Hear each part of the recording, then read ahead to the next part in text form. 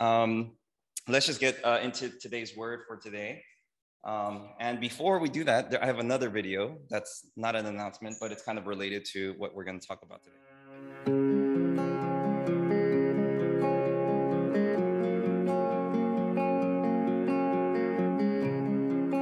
I do believe the Bible. I believe the Bible is true. That doesn't mean I believe that every story in Scripture is historical or scientific, or that we can only learn truths from science and history. I think stories can speak really powerful truths into our lives. So with the Bible, I think a lot of people approach the Bible as a conversation ender. You know, you see the bumper stickers, the Bible said it, I believe it, that settles it. And I think that the Bible, with all of its tensions and conflicts and competing voices and perspectives, invites us into conversation with one another. I believe the Bible's meant to be a conversation starter, not a conversation ender. And I think the Jewish community has done a much better job of preserving this notion of Scripture as a conversation starter.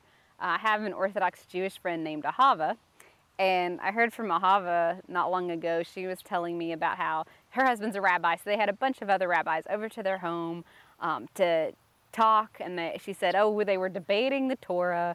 The conversation went on and on. Nobody could seem to agree on the meaning. We started to run out of food.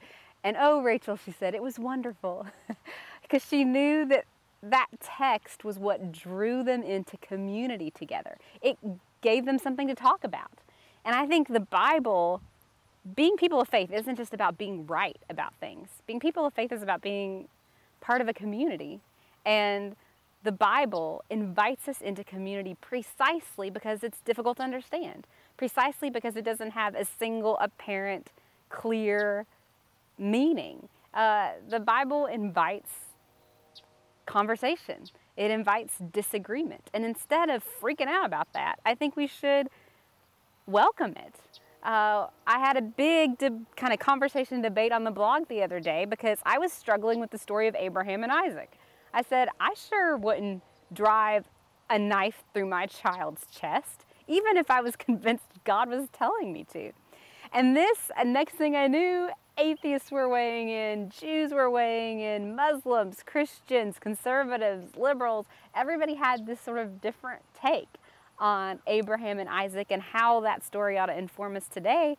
And I learned so much in that conversation about God, about my neighbors. I thought it was really beautiful. Now, some people were very upset that I didn't come out of that with a real clear... Who's right? What's the answer? Who wins? Who wins on whether or not Abraham did the right thing? I don't know. I think the truth is hidden somewhere in the conversation, really. And I think, this notion that the Bible has is clear. If the Bible were clear, why would we have as many denominations that we have? Why would you and I be having this conversation right now? And why would we have the mistakes that we have in history? We had folks from the South in the build-up to the Civil War very convinced that the Bible was clear. Slaves, obey your masters. How can you contradict the Bible like that by supporting abolition? So if the Bible were clear, we wouldn't have the history that we have. We wouldn't have the conversations that we have now. So I think rather than trying to force everyone to agree, forcing everybody to be on the same page, we welcome the conversation and we hold our interpretations with an open hand.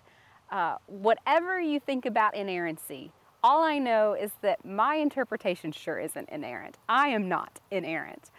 And that's a good thing to keep in mind, to hold our interpretations of Scripture with an open hand so that should we be wrong, we have the humility to admit that. All right. So that is from the late writer, Rachel Held Evans.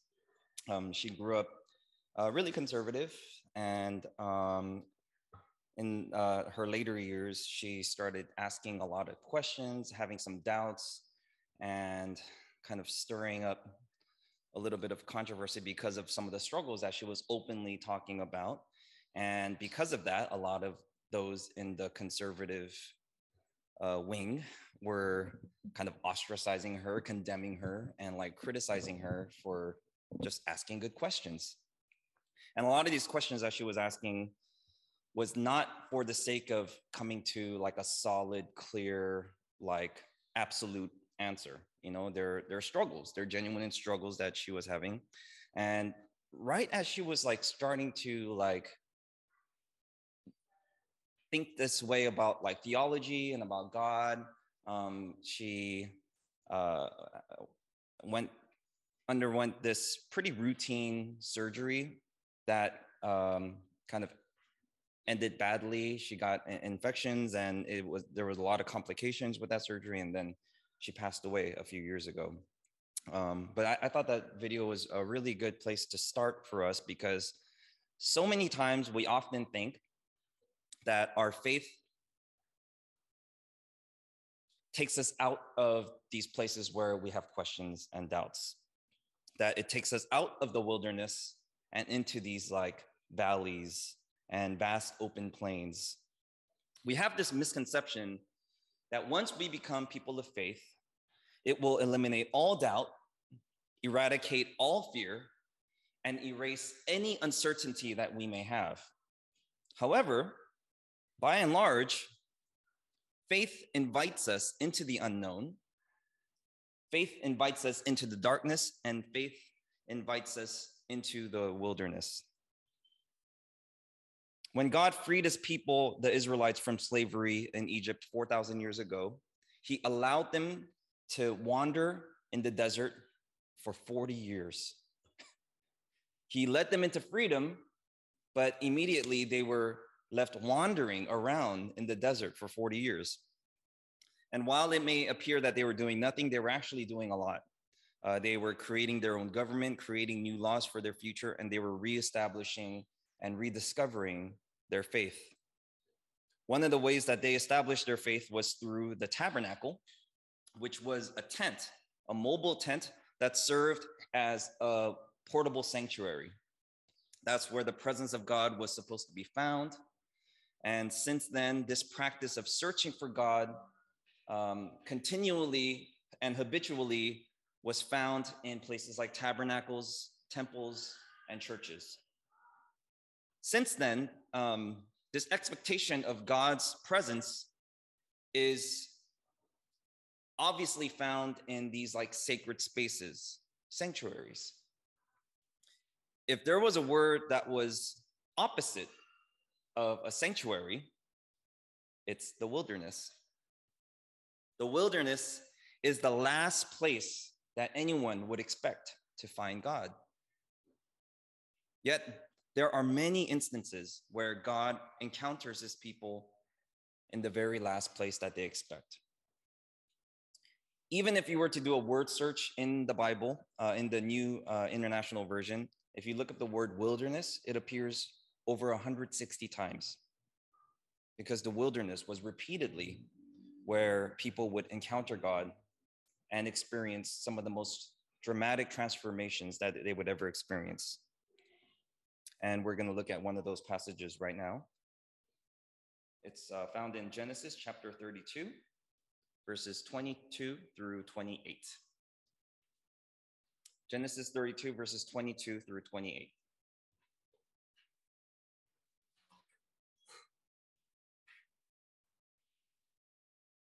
That night, Jacob got up and took his 2 wives, his 2 female servants, and his 11 sons, and crossed the ford of the Jabbok. After he had sent them across the stream, he sent over all his possessions. So Jacob was left alone. And the man wrestled him till daybreak. When the man saw that he could not overpower him, he touched the socket of Jacob's hip, so that his hip was wrenched as he wrestled with this man. Then the man said, "Let me go, for it is daybreak." But Jacob replied, "I will not let you go unless you bless me." The man asked him, "What is your name?" "Jacob," he answered. Then the man said, "Your name will no longer be Jacob, but Israel, because you have struggled with God and with humans and have overcome." Let's pray. Lord, as we look at this mysterious, elusive, and even kind of difficult passage, you are inviting us to look inward and to be honest with some of the doubts, struggles, and questions that we have. Lord, being people of faith in Los Angeles in the 21st century is difficult, and it's supposed to be difficult. And part of the reason why it's so difficult is because everyone around us seems to be looking for fulfillment in the world and always coming up empty. So we want to look for fulfillment, for blessing, for peace in you. But it also means going against the grain and swimming upstream while the current of culture and everyone around us in society is going the other way. Would you give us the focus, the clarity, and guidance to follow you and to understand what it means to be people of faith in this vast wilderness of life? Amen. All right, so as I mentioned earlier, the word wilderness, or this theme, this idea of wilderness, appears many, many times throughout the Bible, over 160 times in both the Old Testament and New Testament. But I particularly like the passages in the Old Testament where this theme of the wilderness appears, because there's not a lot of clarity whenever the wilderness appears in the Old Testament passages. Okay, there are scenes like today, that the passage that we looked at today, where Jacob, the grandson of Abraham, is in the wilderness when he is fleeing for his life from his brother Esau, who was trying to murder him. Okay, his brother Esau was felt deceived by Jacob multiple times, and he hated Jacob. He ended up resenting him because Jacob ended up stealing something that rightfully belonged to him. And then there's the story of Moses when he was a shepherd in the land of Midian, and he lost one of his sheep, and he was going up the mountainside to simply look for his lost sheep in the wilderness, in the wild, and then he encountered this burning bush in Mount Sinai, and that's where he encountered God, and God gave him the call to go back to Egypt and to free his people out of slavery. Then there's the prophet Elijah when he was searching for God in the wilderness, in the mountainside, and he searched for God in the fire, in the earthquake, in the hurricane, and yet it was in the still small voice of a whisper where God spoke to him. All of these things happened in the wilderness. And even before Jesus Christ began his ministry, he fasted for 40 days and 40 nights in the wilderness. He had to go through that experience. He had to go through that difficult struggle before he began his ministry. And if all of these heroes of the faith, and even Jesus Christ himself, went through a wilderness period, surely we all have to as well, as people of faith, as God's sons and daughters. And yet, so oftentimes we're taught that our faith calls us out of the wilderness, when it's precisely the opposite that happens.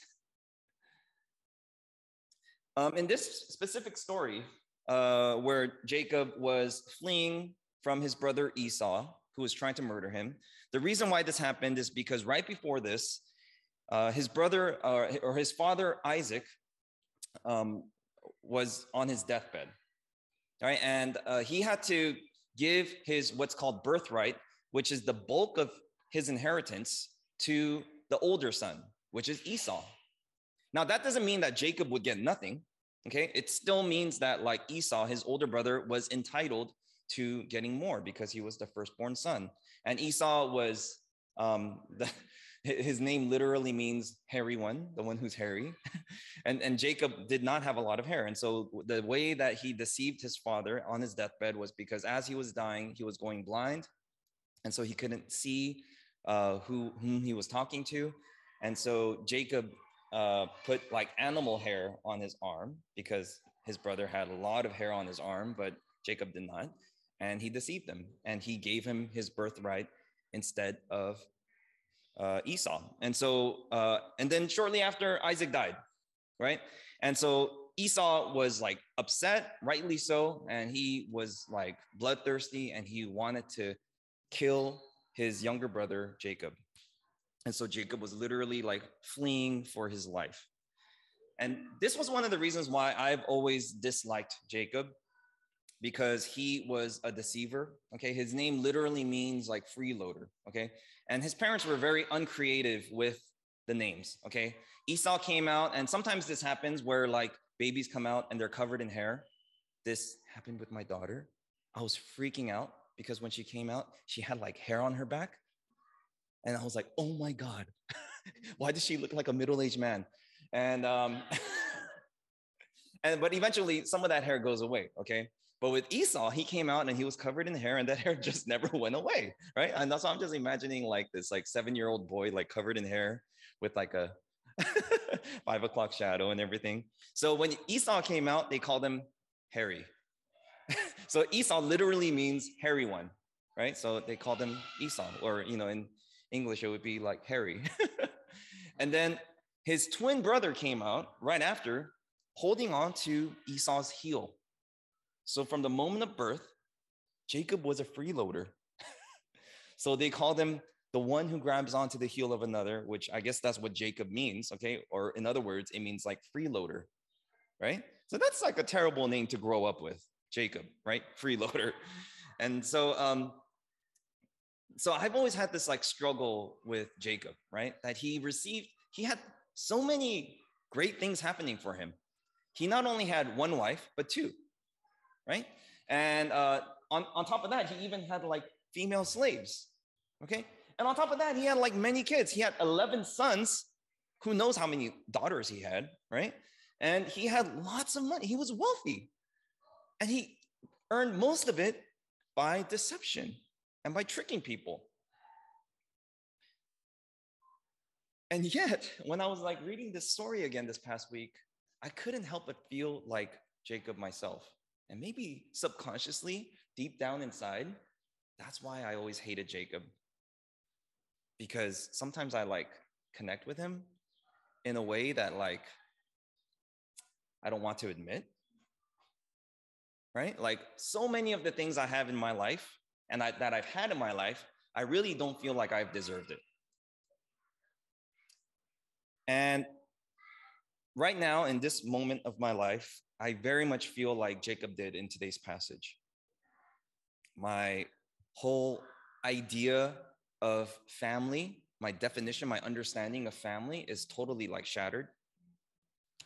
I feel very much alone, like Jacob does in this situation.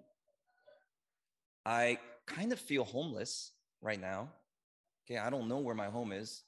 And tomorrow, like we're moving out of our apartment and into our home, but that's only gonna be like my weekend home. So that feels really weird. I kind of feel homeless like Jacob does now. And I definitely feel like I'm alone in the wild. And just like Jacob is just trying to survive, I'm just trying to survive. So as much as I hate to admit it, I totally connect with Jacob in this moment. And the scary thing about being people of faith, okay, is that faith often calls us into the wilderness. Faith often calls us into the wilderness. Sometimes this happens by way of invitation, like when the prophet Elijah went up to the mountainside in the wilderness to meet with God, or when Apostle Paul was blinded on the road to Damascus. It was like an invitation for him to change his life around. Other times, it happens unintentionally or unknowingly. I don't want to say by accident because it's not really accident, but it happens unintentionally. Like when Moses, the prophet Moses, encountered God at Mount Sinai. at the burning bush. Moses had no idea what he was walking into. Other times, the wilderness is forced upon you, almost against your will. Still, that's a calling from God. In this story where Jacob is wrestling this random man in the middle of the wilderness, Jacob didn't ask for it, okay? It was immediately after he sent his family away, his servants, and all of his possessions, and he was left utterly alone. That is when this man encountered him in the wilderness and started wrestling with him. It's a little weird if you think about it. This whole situation is like, this whole story is very weird. Like, I'm wondering, like, did this man just appear? Was he hiding behind a tree? And then, like, when his family and servants and all of his possessions were gone, he came out and he's like, ha! And then he just starts like wrestling with Jacob. This whole situation is weird. And then at first I thought maybe it was an angel, right? But if you look at some of the titles in your Bibles, like sometimes it says Jacob wrestles with an angel. It says Jacob wrestles with a mysterious man. And other times it directly just states Jacob wrestles with God. Whether this is God in human form, whether it's Jesus before he came down, like born as a baby, like, or whether it's an angel, Jacob is wrestling with God, either literally or figuratively. And at first, Jacob doesn't know how to do this, right? But he's like fighting back. He's struggling, right? And they're seemingly wrestling all night. And then the man says, it's almost morning. It's almost daybreak. Okay, I'm done. And at this point, like Jacob is like fully engaged. He's like, I'm not letting you go, right? I'm not letting you go until you bless me. And there are many people in seasons of wilderness, there's almost always a struggle, right? Like Moses, when God called Moses to lead his people and to free them out of slavery, Moses didn't want to do it, right? He said no. When Jesus was in the wilderness fasting for 40 days and 40 nights, he wasn't reluctant for God's will, but there was a struggle. He was hungry. He was thirsty. He was tempted. And when Apostle Paul was going from city to city, starting churches and like talking about Jesus and like talking about the kingdom of God and doing God's work, he eventually developed this physical injury, which he calls a thorn in his side. And perhaps this is why Paul was able to say with such confidence that in his weakness, his strength is made perfect. And this is the other thing about the wilderness, which is really scary for me, is that faith in the wilderness often comes with pain. Faith in the wilderness often comes with pain.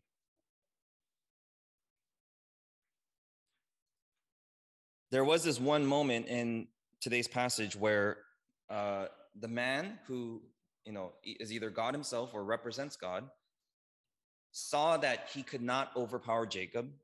And so he merely touched the side of Jacob's hip and he was injured, right? So in verse 25, it says, when the man saw that he could not overpower Jacob, he touched the socket of Jacob's hip so that his hip was wrenched as he wrestled with the man.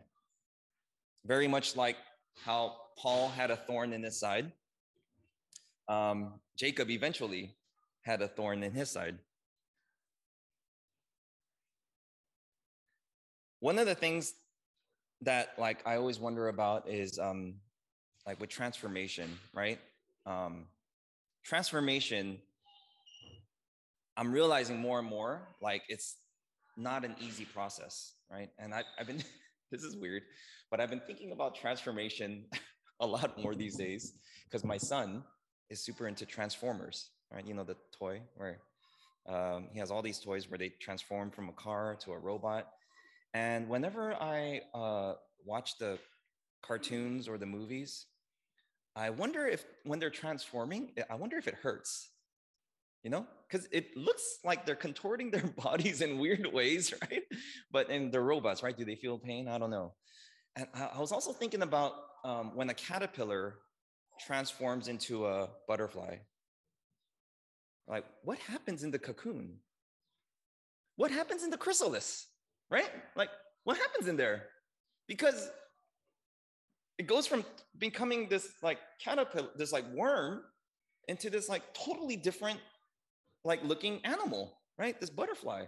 So in that cocoon, it must be doing, I wonder if it's painful for a caterpillar to turn into, because it must eventually kind of like turn into like this mush, and it's starting to develop and form wings. Like it must be going through some amount of pain there, right? It must not be easy, right? And then eventually it blossoms. And even when it's coming out of the cocoon, right? Like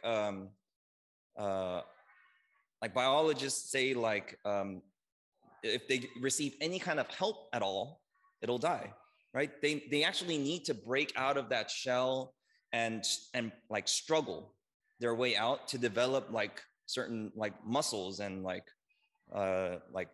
ligaments and things like that in order for them to actually properly transform into the butterfly. And then they take some time to eventually blossom and turn into this beautiful butterfly. Transformation was never meant to be easy, right? Transformation is always supposed to be difficult, painful, and hard. But ultimately, what we will discover is that faith in the wilderness will lead to blessing. Faith in the wilderness will lead to blessing.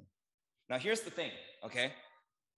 As I mentioned earlier, Jacob had 2 wives, 2 female servants, 11 sons, God knows how many daughters, right? And a bunch of other servants and a lot of possessions, right? Yet he was not blessed. He even had stolen his father's birthright, but he did not receive the blessing of God. Isn't that interesting? Like, he was wrestling with this man, and he was left, he was utterly alone in the wilderness. His family was gone, his possessions were gone. And the thing that he was asking for is blessing. God's blessing, spiritual blessing. He was wealthy, but he was not blessed. He had family, but he was not blessed. It was only when he entered into the wilderness and encountered God and struggled with God that he became blessed. I wonder if many of us do not experience the blessing of God because we're seeking after the blessing of the world. And they're not one and the same. They're not. Even some churches will tell you they're the same, but they're not. Just because you have money doesn't mean you're blessed, right? And just because you have friends doesn't mean you're blessed. Spiritual blessing from God, is totally different from the blessing of the world. And for most of Jacob's life, he felt very much entitled, okay? Very much entitled to have everything that he had in his life. But when he was left alone, in his darkest moment of his life, when he was struggling, he realized he did not have God's blessing. God blesses those who struggle with him. God blesses those who struggle with him. Those who do not struggle are not genuinely seeking after the Lord. There are those on both extremes, okay? There are those who do not question anything regarding God or faith. They say really pithy things like, it's God's will. Like whenever something difficult happens, they say, oh, it's God's will. Or everything happens for a reason. And so that they don't have to like struggle with it. So they don't have to like wrestle with it, right? There's that extreme. And then there's the other extreme where when something difficult happens, they just stop believing in God altogether. How could there be a God if I lost my job, right? How could there be a God if I'm going through the separation, right? And there's like the 2 extremes. Where God actually wants you to be is to struggle. is to struggle. And this is exactly what happened with Jacob. Is after his struggle with God, God blessed him. After he genuinely struggled with God, God blessed him. And what's funny about this story is that right after this night of wrestling with God, right after this night of struggling with God, God changed Jacob's name from Jacob, which means like deceiver or freeloader, to Israel, one who struggles with God. And the Jewish people took on this name. They're the Israelites, or now, we call them Israelis, right? People who struggle with God. That's such a weird name, don't you think? Why not people who are blessed by God? Or why not children of God? No, it's people who struggle with God, because that is where faith is found, is within the struggle. It's in the wilderness. That is where spiritual growth, that is where transformation, and that is where peace is found.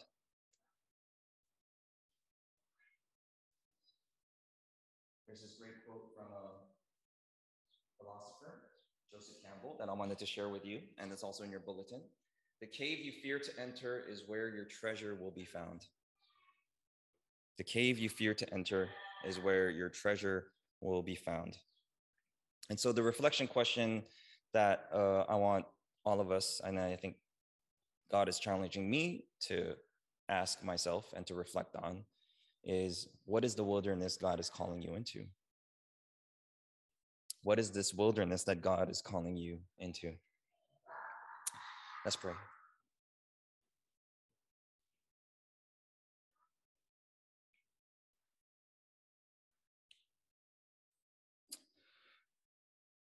Lord, we thank you so much for being the loving God that you are, and for,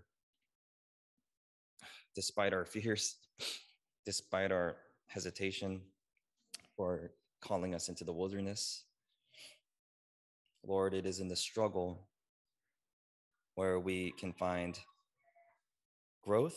It is in the struggle where we can find transformation. It is in the struggle that we can find blessing. We lift you up, Lord, and we thank you for challenging us. You did not treat us like little children.